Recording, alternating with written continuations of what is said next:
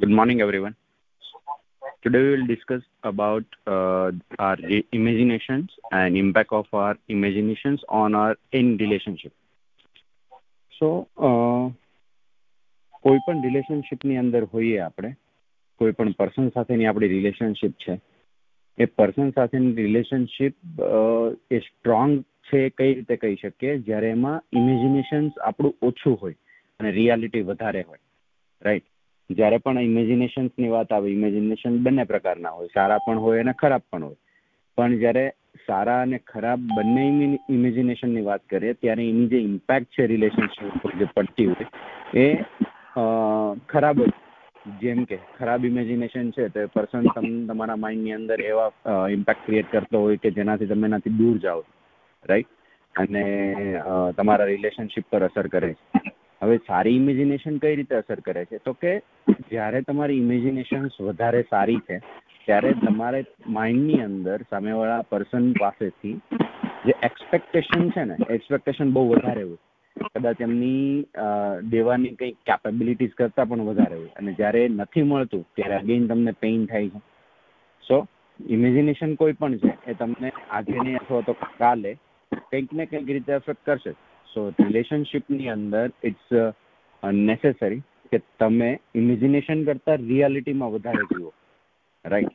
સો ગમે ત્યારે તમારા માઇન્ડની અંદર આવી ઇમેજિનેશન છે, so you should avoid and move forward, right? જ્યાં સુધી તમે એ ઇમેજિનેશનને અવોઇડ નથી કરતા અને રિયાલિટીમાં આવવાની કોશિશ નથી કરતા ત્યાં સુધી તમે આગળ નહીં વધી શકો. Let me share one story with you.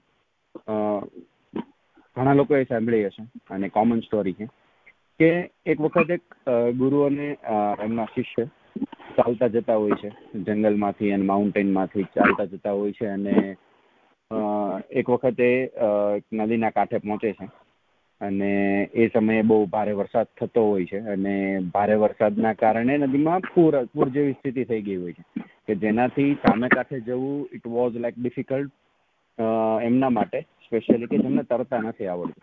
હવે થાય છે એવું અહીંયા કે ગુરુને તરતા આવડે, પરફેક્ટ તરતા આવડે છે, પણ શિષ્યને નથી આવડતું.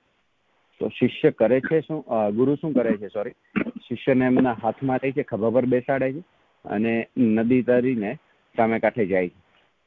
તો આ જ્યારે ગુરુ શિષ્યને એમના ખભા પર બેસાડીને સામે કાંઠે જાય છે ત્યારે શિષ્યના માઇન્ડની અંદર જે ઇમેજિનેશન હોય છે બહુ સારું હોય છે કે મારા ગુરુ છે અને છતાં પણ એ મને અહીંયાથી અહીંયા સુધી લઈને જાય છે. સો એમના માટે એમને રિસ્પેક્ટની ભાવ વધી જાય છે અને એક ઇમેજિનેશન એમનું છે વધારે સારું કરે છે પોતાના રિલેશનશિપમાં. હવે આ સેમ સમયે જ્યારે નદી ક્રોસ કરે છે ત્યારે સામે કાંઠે એક સ્ત્રી બેઠી હોય છે જેમને નદીના સામે કાંઠે પાછું જવું હોય છે કારણ કે એમનું ગામ ત્યાં છે અને એમને તરતા નથી આવડતું અને રાત જેવું થઈ ગયું છે. તો શી વોઝ લાઈક અફ્રેડ અને એ આ જોવે છે તો એને કંઈક એક એવી હોપ થાય છે કે મને જો આ પર્સન હેલ્પ કરશે તો હું સામે કાંઠે પહોંચી જઈશ. તો એ જ્યારે ગુરુ ત્યાં પહોંચે છે ત્યારે એ સ્ત્રી ગુરુને રિક્વેસ્ટ કરે છે કે મને તરતા નથી આવડતું અને તમને આવડે છે તો તમે જેમ આ ભાઈને તમારા ખભા પર બેસાડીને અહીંયા સુધી લાવ્યા એ રીતે તમે મને જો સામે કાંઠે પહોંચાડી દેશો તો મારી હેલ્પ થશે અને હું મારા ઘરે સમયસર પહોંચી શકીશ. તો ગુરુ કંઈ પણ વિચાર્યા વગર એ સ્ત્રીને એમના ખભા પર બેસાડે છે અને પાછા તરીને સામે કાંઠે જાય છે. હવે જ્યારે એ એક સિચ્યુએશન બને છે ત્યારે એમના ગુરુના જે શિષ્ય છે એમના માઇન્ડની અંદર અચાનક જ એમના જે ઇમેજિનેશન, એમના જે થોટ છે ને એ ચેન્જ થઈ ગયા છે. રિસ્પેક્ટમાંથી એમના માઇન્ડમાં શંકાનો ભાવ પેદા થાય છે અને એ કંઈક અલગ જ વિચારોમાં ખોવાઈ જાય છે. હવે ગુરુ જ્યારે પાછા આવે છે ત્યારે એમના શિષ્યનો ભાવ જે છે એ અલગ હોય છે, પણ ગુરુ અને શિષ્ય બીજું કંઈ પણ વાતચીત કર્યા વગર ત્યાંથી ચાલતા જ આગળ વધે છે. થોડો ટાઈમ પસાર થાય છે, થોડા દિવસો પસાર થાય છે. ગુરુને એમના શિષ્યના સ્વભાવમાં કંઈક ફેરફાર લાગે છે કે કંઈક તો છે કે જેનાથી એમના જે રિલેશનશિપ જે પહેલાં હતા એ નથી. તો ગુરુને જ્યારે આવો વિચાર આવે છે ત્યારે શું કરે છે કે કોઈ પણ એક મોમેન્ટને વેસ્ટ કર્યા વગર એવું વિચારે છે કે હું મારા શિષ્ય સાથે વાતચીત કરી જોઉં. તો જ્યારે એમના શિષ્ય સાથે વાતચીત કરે છે ત્યારે એમનો શિષ્ય એમને એવું કહે છે કે તમે નદીવાળી સ્ટોરી એમને રિપીટ કરે છે અને એવું કહે છે કે તમે જ્યારે અમને શીખવો છો કે આપણે કોઈ સ્ત્રીથી પર સ્ત્રીથી દૂર રહેવું જોઈએ, આપણે એમને ટચ પણ ના કરવું જોઈએ, આપણી નજર એમના ચરણોમાં હોવી જોઈએ, બરાબર. આપણે બાલ બ્રહ્મચારી છીએ તો આપણે જે બ્રહ્મચર્ય નું પાલન કરીએ છીએ, તમે તો એના વિરુદ્ધ જઈને સ્ત્રીને તમારા ખભા પર બેસાડી અને એમની સાથે તમે નદી પાર કરીને સામે કાંઠે એમને મૂકવા ગયા. તો આવું કેમ? તમારા જે એક્શન છે એ તમારા વર્ડની સાથે મેચ નથી થતા. ત્યારે ગુરુના માઇન્ડની અંદર એક રિફ્લેક્શન ક્રિએટ થાય છે કે એમને ખબર પડે છે કે એમનો શિષ્ય કયા ઇમેજિનેશનની અંદર છે. ગુરુ ખાલી એમને એટલો જ જવાબ આપે છે કે જ્યારે હું એ સ્ત્રીને સામે કાંઠે લઈને ગયો ત્યારે સ્ત્રીને મેં ત્યાં જ ઉતારી દીધી સામે કાંઠે, પણ તું હજુ એ તારા ખભા પર લઈને ચાલે. અને આ જવાબથી શિષ્યના માઇન્ડ પર એક અગેન ઇમ્પેક્ટ ક્રિએટ થાય છે કે ઓકે, એ એમનું ઇમેજિનેશન હતું. ગુરુનો ભાવ ખાલી એટલો જ હતો કે એમને હેલ્પ કરે છે અને એમના માટે એક મનુષ્ય છે, એ સ્ત્રી કે પુરુષ કોઈ પણ હોઈ શકે, જેમને મદદની જરૂર હતી અને એ કેપેબલ હતા તો એમણે કરી. અને આનાથી એવું થયું કે પાછા બંનેના રિલેશનશિપની અંદર કંઈક ચેન્જીસ આવ્યો, બરાબર. એટલે આમાં હતું શું જોવા જઈએ તો આ સ્ટોરીની અંદર, તો કે શિષ્યના માઇન્ડની અંદર જે ચાલતું હતું ને એ એમની ઇમેજિનેશન હતી, એમના જે વિચારો હતા એ વિચારો હતા, જે એમના માઇન્ડની અંદર કંઈક ને કંઈક રીતે ફિલ્ટર ક્રિએટ કરતા હતા એમના ગુરુ વિશે. તો એણે અવોઇડ કરવાના બદલે એ વિચારોને પકડી રાખ્યા. કોઈ પણ રિલેશનશિપની અંદર આવું જ થતું હોય છે. બે પર્સન છે, તમારા એમ્પ્લોય હોય કે તમારી વાઇફ છે, ફ્રેન્ડ છે, જ્યારે એમની એક્શનથી તમને ઇમ્પેક્ટ ક્રિએટ થાય છે, તમારા માઇન્ડમાં કોઈક ફિલ્ટર ક્રિએટ થાય છે, તો આપણે એને પકડી રાખીએ છીએ, આપણા પર એનો બોજો વધારીએ છીએ અને આ વિચારો રોજ સવારે કંઈક નવું નવું એડ કરતા જાય છે.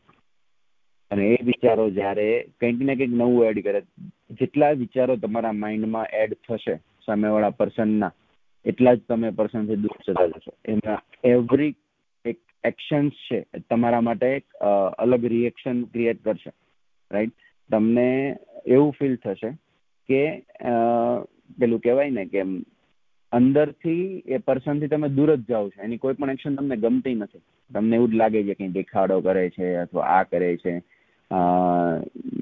એ જે કે છે અથવા એની જે પર્સનાલિટી છે એ પ્રમાણે નથી કરતા, વોટ એવર, રાઈટ. આ સ્ટોરી આપણે બધા જ સાંભળેલી છે. આ સ્ટોરીની અંદરથી આ જ વસ્તુ શીખવા મળે કે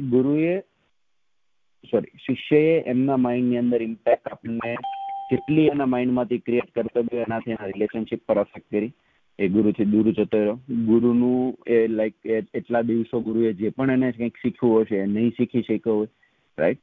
જ્યારે ગુરુએ શું કર્યું અહીંયા, તો ગુરુએ એમને ખાલી એટલું જ સમજાવ્યું કે તારા વિચારો છે. એમના શબ્દોનો કહેવાનો મતલબ એવો હતો કે સ્ત્રીને તમે ત્યારે જ ત્યાં મૂકી દીધી હતી, પણ તું તો હજુ એને તારા ખભા પર લઈને ચાલે છે. પણ ગુરુને જ્યારે પણ રિયલાઇઝ થયું કે અહીંયા કંઈક પ્રોબ્લેમ છે એના શિષ્યના બિહેવિયરમાં, ત્યારે એમણે કંઈ પણ મોમેન્ટનો વેસ્ટ કર્યા વગર એમની સાથે કોમ્યુનિકેશન કર્યું, એમના જે પણ ઇમેજિનેશન્સ હતા એને ઓવરકમ કરવાની ટ્રાય કરી અને જેનાથી એની રિલેશનશિપ કંઈક પાછી અલગ લેવલ પર પહોંચી, રાઈટ. તો કોઈ પણ રિલેશનશિપની અંદર જ્યારે તમે તમારા વિચારોને અવોઇડ કરશો અને રિયાલિટીમાં આવશો, વિચારશો સામેવાળાના શૂઝમાં પગ મૂકીને, you will definitely get the idea કે what is the current or exact situation. પણ જ્યારે તમે સામેવાળા પર્સનને તમારી ઇમેજિનેશન પર જજ કરશો, then definitely you will lose that relationship. એ લાંબા સમય સુધી નહીં ટકી શકે, બરાબર છે. તો આજે આપણે એ જ ફોકસ કરવાનું છે કે એવી કેટલી રિલેશનશિપ છે કે જે આપણે વર્ચ્યુઅલ લાઈફની અંદર જીવીએ છીએ, રિયાલિટીમાં નથી જીવતા, રાઈટ. તો સામેવાળા પર્સનના શૂઝમાં પગ મૂકે અને જોઈએ કે એમના શૂઝમાં બહારથી જે દેખાય છે એવા નથી, નીચેથી કેટલા કાંટા વાગે છે, તો જ આપણને ખબર પડશે કે એ રિલેશનશિપને આપણે કઈ રીતે સુધારી શકીએ અને કેટલા લાંબા સમય સુધી આપણે રિલેશનશિપને ટકાવી શકશું, right. So I will request everybody to think about this and start avoiding the imagination and move forward in any relationship in life. Thank you. That's it from my side. It's over to you, Mitul sir. Yes, sir. Very good session, sir. ઘણી વાર આપણા ખાલી વિચારોના લીધેથી જ આપણી રિલેશનશીપમાં ફેરફાર આવતો હોય છે અને we sometimes lose or break the relationship. So I will definitely think and I need to control my thoughts કે ક્યાંક આવતો નથી નાના છે then I need to better clear it out. Thank you, sir.